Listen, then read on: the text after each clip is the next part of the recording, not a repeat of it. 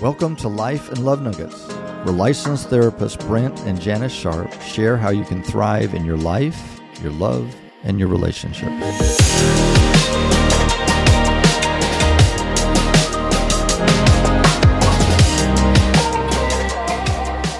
Hello, friends. Welcome back to Life and Love Nuggets. We're glad that you're with us. We're going to continue talking about grief and loss, or kind of this series is life's inevitable losses. The reality is we're all going to have difficulties. That's going to be part of the reality of the human journey. And if we kind of fight that and try to get to live a life where we don't have any problems, then that seems to cause more problems. Yes. And so being able to realize that this life is going to have its struggles. Some in our field suggest that we're all grieving something all the time, that there's always something that's not quite what we wish it would be. And when we talk about grief, we usually think about, as we've been talking in this series, we usually think about somebody's died. But most grief that we deal with is the loss of an ideal. It's, I thought life was going to look like this, and it's down here someplace. And so we're dealing with the ideal didn't happen. So my job that I thought was going to be so good is just not working out how I thought it was going to be. Working with that person, it just didn't happen quite as much. Or I thought at this stage of life that I would kind of be in a different place. You know, financially, I'd be in a different place, or we would have children, or we would be here or there. And things just don't work out quite the way they would, and we wish they would. And so what do we do with that? We don't just get to jump over it or somehow skip it.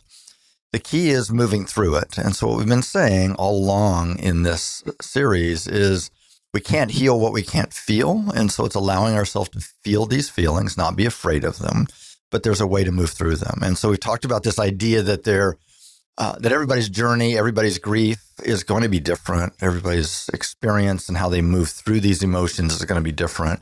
But we do find that most people end up experiencing similar emotions in different ways on how their personality, of course, would experience it. But we all seem to touch on these stages. And so we've talked already about shock and denial, that, you know, the day we found out that we were laid off from our job, we're in shock, and it has an impact on us. And it's going to be an unsteadying kind of experience for a little bit.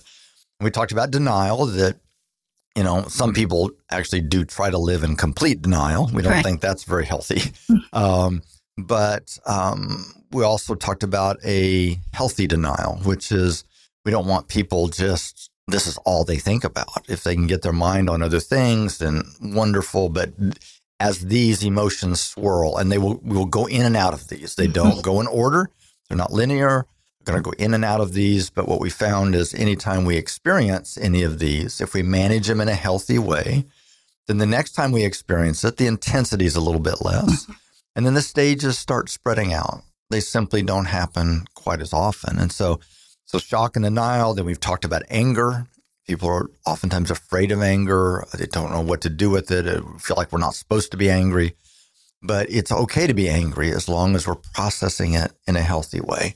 And then last time we talked about depression, just this down, discouragement, have the blues, and how we kind of walk through depression, and how do we make sure that the spiral of depression is kind of a spiral where we kind of can slip down, that we don't get, spiral down too far and get stuck in that. And so we have want to kind of wrap that part up a little bit today. And then we want to talk about just some practical steps on what we can do as we grieve.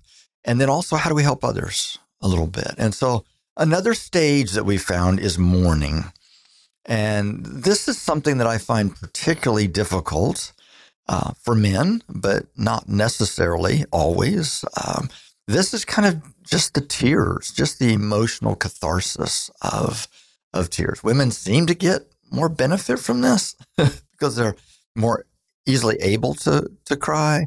Depending on their background. I mean, I think one of the things that I've seen is with some of the younger generations, men are more able to cry than our generation is. And women sometimes tend to shut down because of their background. And so it really is individual in seeing how people respond. So either way, it's allowing people to feel this, allowing ourselves to feel it, not fighting it, and then allowing others to feel it. We do a lot of trying to talk people out of their tears. Oh, don't cry. Oh, don't cry. It's going to be okay. And we try to fix it real fast. And that's what we're encouraging not to let happen. Whether that's trying to fix ourselves.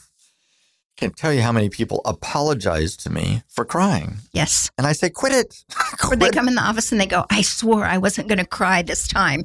It's okay to cry. This is a safe place to cry. Exactly. And it's actually healing. There's actually something that it does that it's a little bit of healing every time that happens. And so if we fight it and we hold back, we're so quick to hand people Kleenex and go, oh, don't, and try to, have with this expectation that we just shouldn't be feeling that way. There's something wrong with that. And so sometimes it's just letting somebody cry and sitting with them and just letting it happen. Sometimes letting ourselves do that. We talked a little bit about, like you mentioned in one of our previous times, people kind of setting a time, almost an appointment for grief. And that could be for any of these emotions where we're just busy, we're running through things, just checking off the boxes of our responsibilities, but being able to stop and allow ourselves every few days or whatever to stop and really think about what's going on, letting ourselves feel some of these emotions. And I found that mourning is one of those, that sometimes if people don't let themselves kind of almost set an appointment for this, then it's just not going to happen. I've found sometimes with a few clients, if they are feeling that mourning or that sadness and they can't really get it out, sometimes they can watch a sad movie and sob during the sad movie. And it's kind of a vicariously grieving, but it helps open that up when they're feeling really blocked emotionally. Yeah. So we're, again, just saying don't be afraid of the emotions. I think we do a lot of self-blocking. We shut ourselves down from feeling these things, but this is also how we can help somebody else. So I've had a few people that I've just said, why don't you set an appointment Thursday night, 7:00, take 30 minutes. Now tell your spouse, your partner, hey, I'm going to go in the other room, and just leave me alone for a little bit. And where we just go and let ourselves feel these feelings. Now, again, this is contrary to what we naturally do because we usually want to run away from pain. We don't want to let ourselves feel pain, want to escape it or medicate it or whatever. And we're just saying lean into it. Let yourself feel it. Now, not all night or all week, but let yourself lean into it. If the tears come, let them come and not fight that. And so giving opportunity for ourselves and for each other.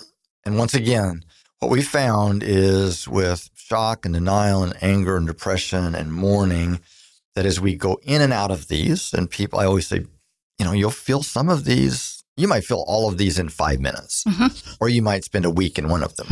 But as you experience them, we've tried to give some handles, some practical things on what to do with these feelings. If you can process those in a healthy way, then we find that the next time you feel it, the intensity becomes a little less, the stages start spreading out, until eventually we start feeling acceptance. And again, acceptance is not that we look back on it and think, why was I so upset over this? This wasn't that big a deal. No, it's always going to be a big deal.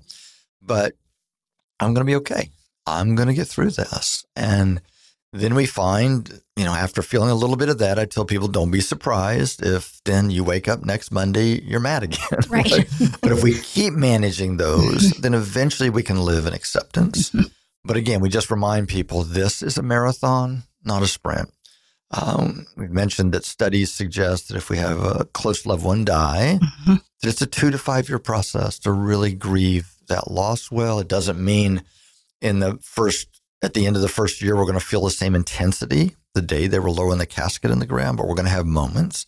Some suggest with some losses, we don't really ever get over it. You're always going to have some lingering of that, but we're doing well. We're thriving in the midst of that. And acceptance, again, doesn't mean that everything's okay. No. Like, oh, I'm fine with this now. Right. Acceptance is just a place where we get. And we have to learn how to kind of hold the tension between I'm sad, but I can have some joy in life too. Right. I found a really good quote by Megan Devine.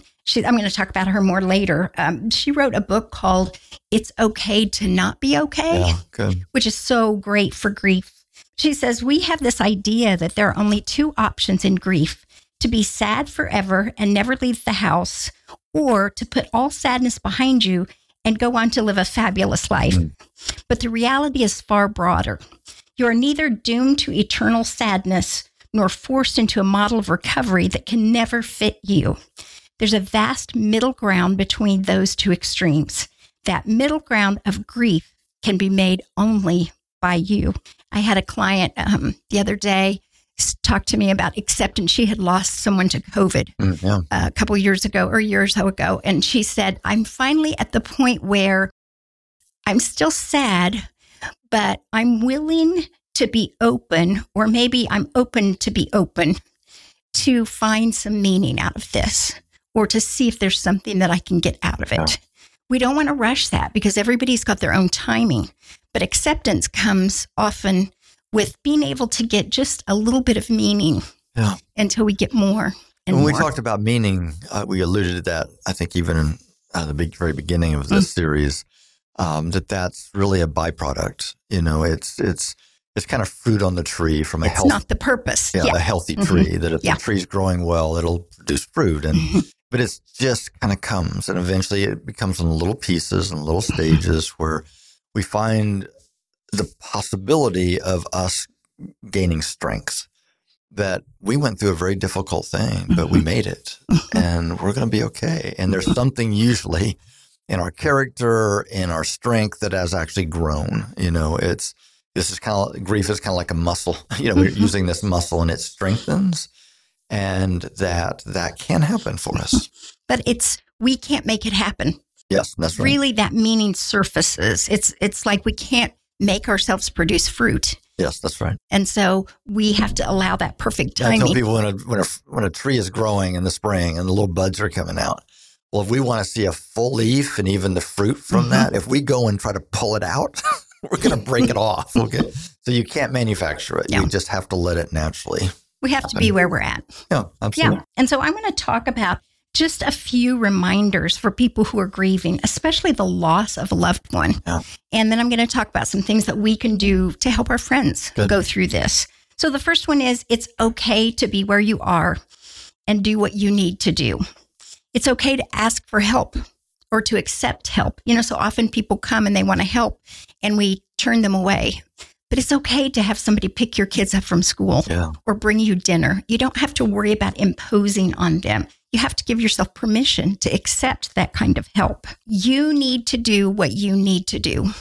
I always tell my clients, as long as it's not illegal, immoral, it doesn't hurt you or somebody else, and it doesn't bankrupt you, then it's okay to do that. Yeah. So if you find yourself going, I just want to get a swing in my backyard and sit and swing for a while, that would bring me peace, then do it. Again, as long as it's not going to hurt anybody, it's not illegal or immoral or bankrupt you, it's okay to do that. But you have to listen to what you want. Yeah, that whole idea of self-care is something that people fight sometimes. And grief, I always say for people that are going through a loss, it's a little bit like you have emotional flu and you need extra vitamins and extra rest and extra nutrition, during that time.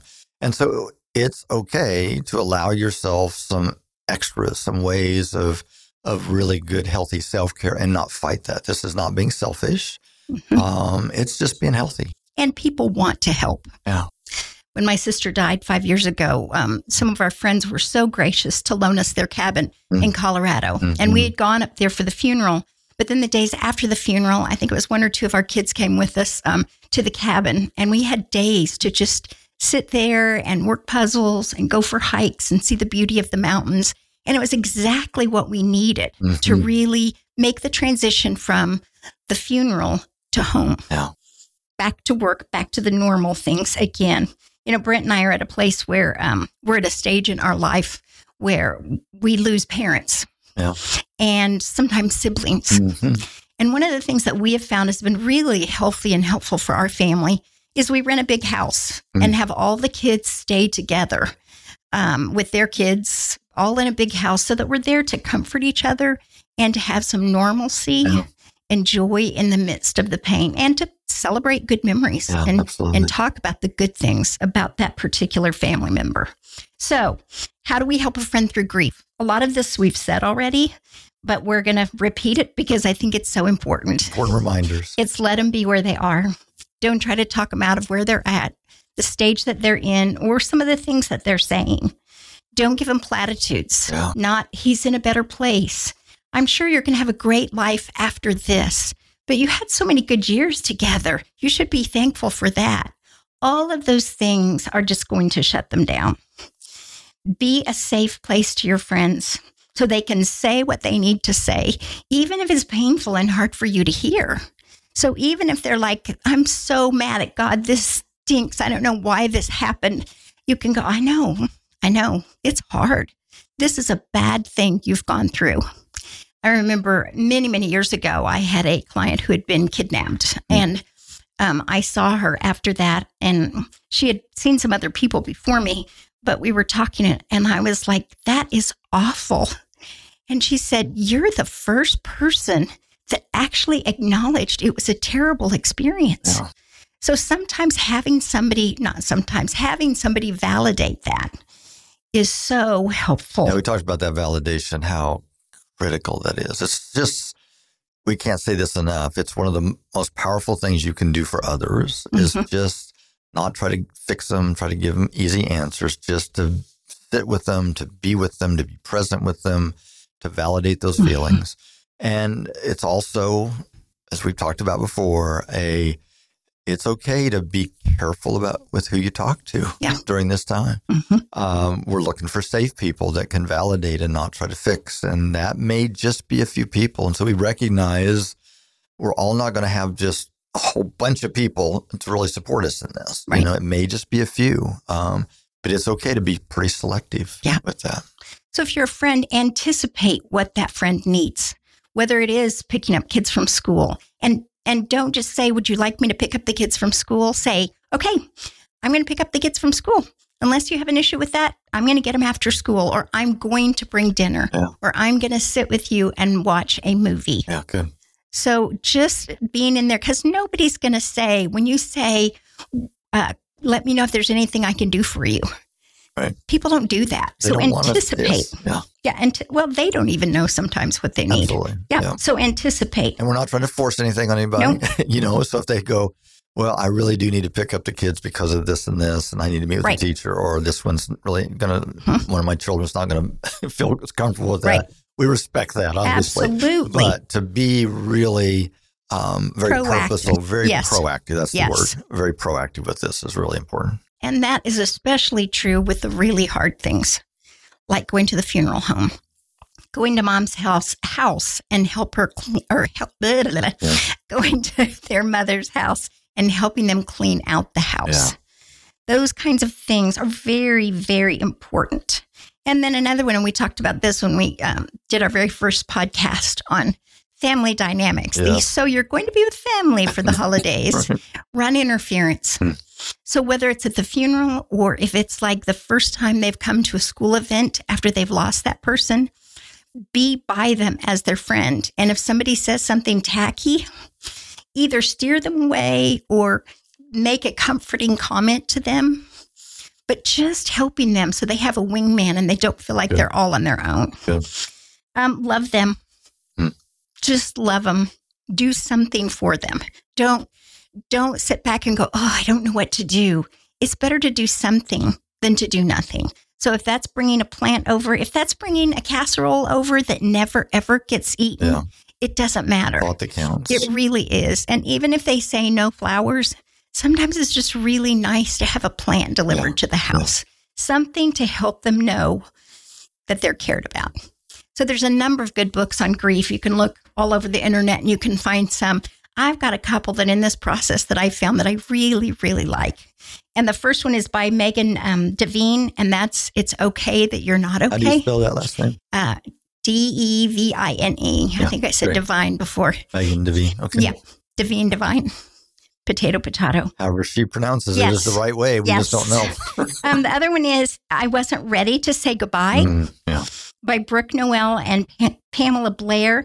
Now that that one in particular, it has some really good lists in it of what to do. Actually, I think both of them do have some very good list of what to do immediately after someone dies. Just the checklist of what needs to, talk to the pastor, go to the funeral home, that kind of thing that when we're in shock, we often don't know what to do. Right. Just get frozen. Yes. So both of those are really good. I would say Refuge in Grief is the name of the website, refugeingrief.com is where you can get some really good resources from Megan, whatever her last name is, Devine or Divine. Yes. But there's some really good things. And she encourages you to download those so that you can print off copies to give to friends or to have for yourself in case things happen. So there's a lot of good resources out there. I think it's important that we all work on being a good friend to friends that are grieving and recognize that grief is death, but grief is a lot of other things too. Yeah. And we want to acknowledge it in ourselves, and we want to support other people in going through the process. Let's allow ourselves to do this, what we need. Let's be there for each other. We recognize that in this life, we will have trouble. There's going to be losses that we're all going to experience, but there is a way through this together. So blessings as you go. Peace to you. The Life and Love Nuggets podcast should not be considered or used for counseling, but for educational purposes only.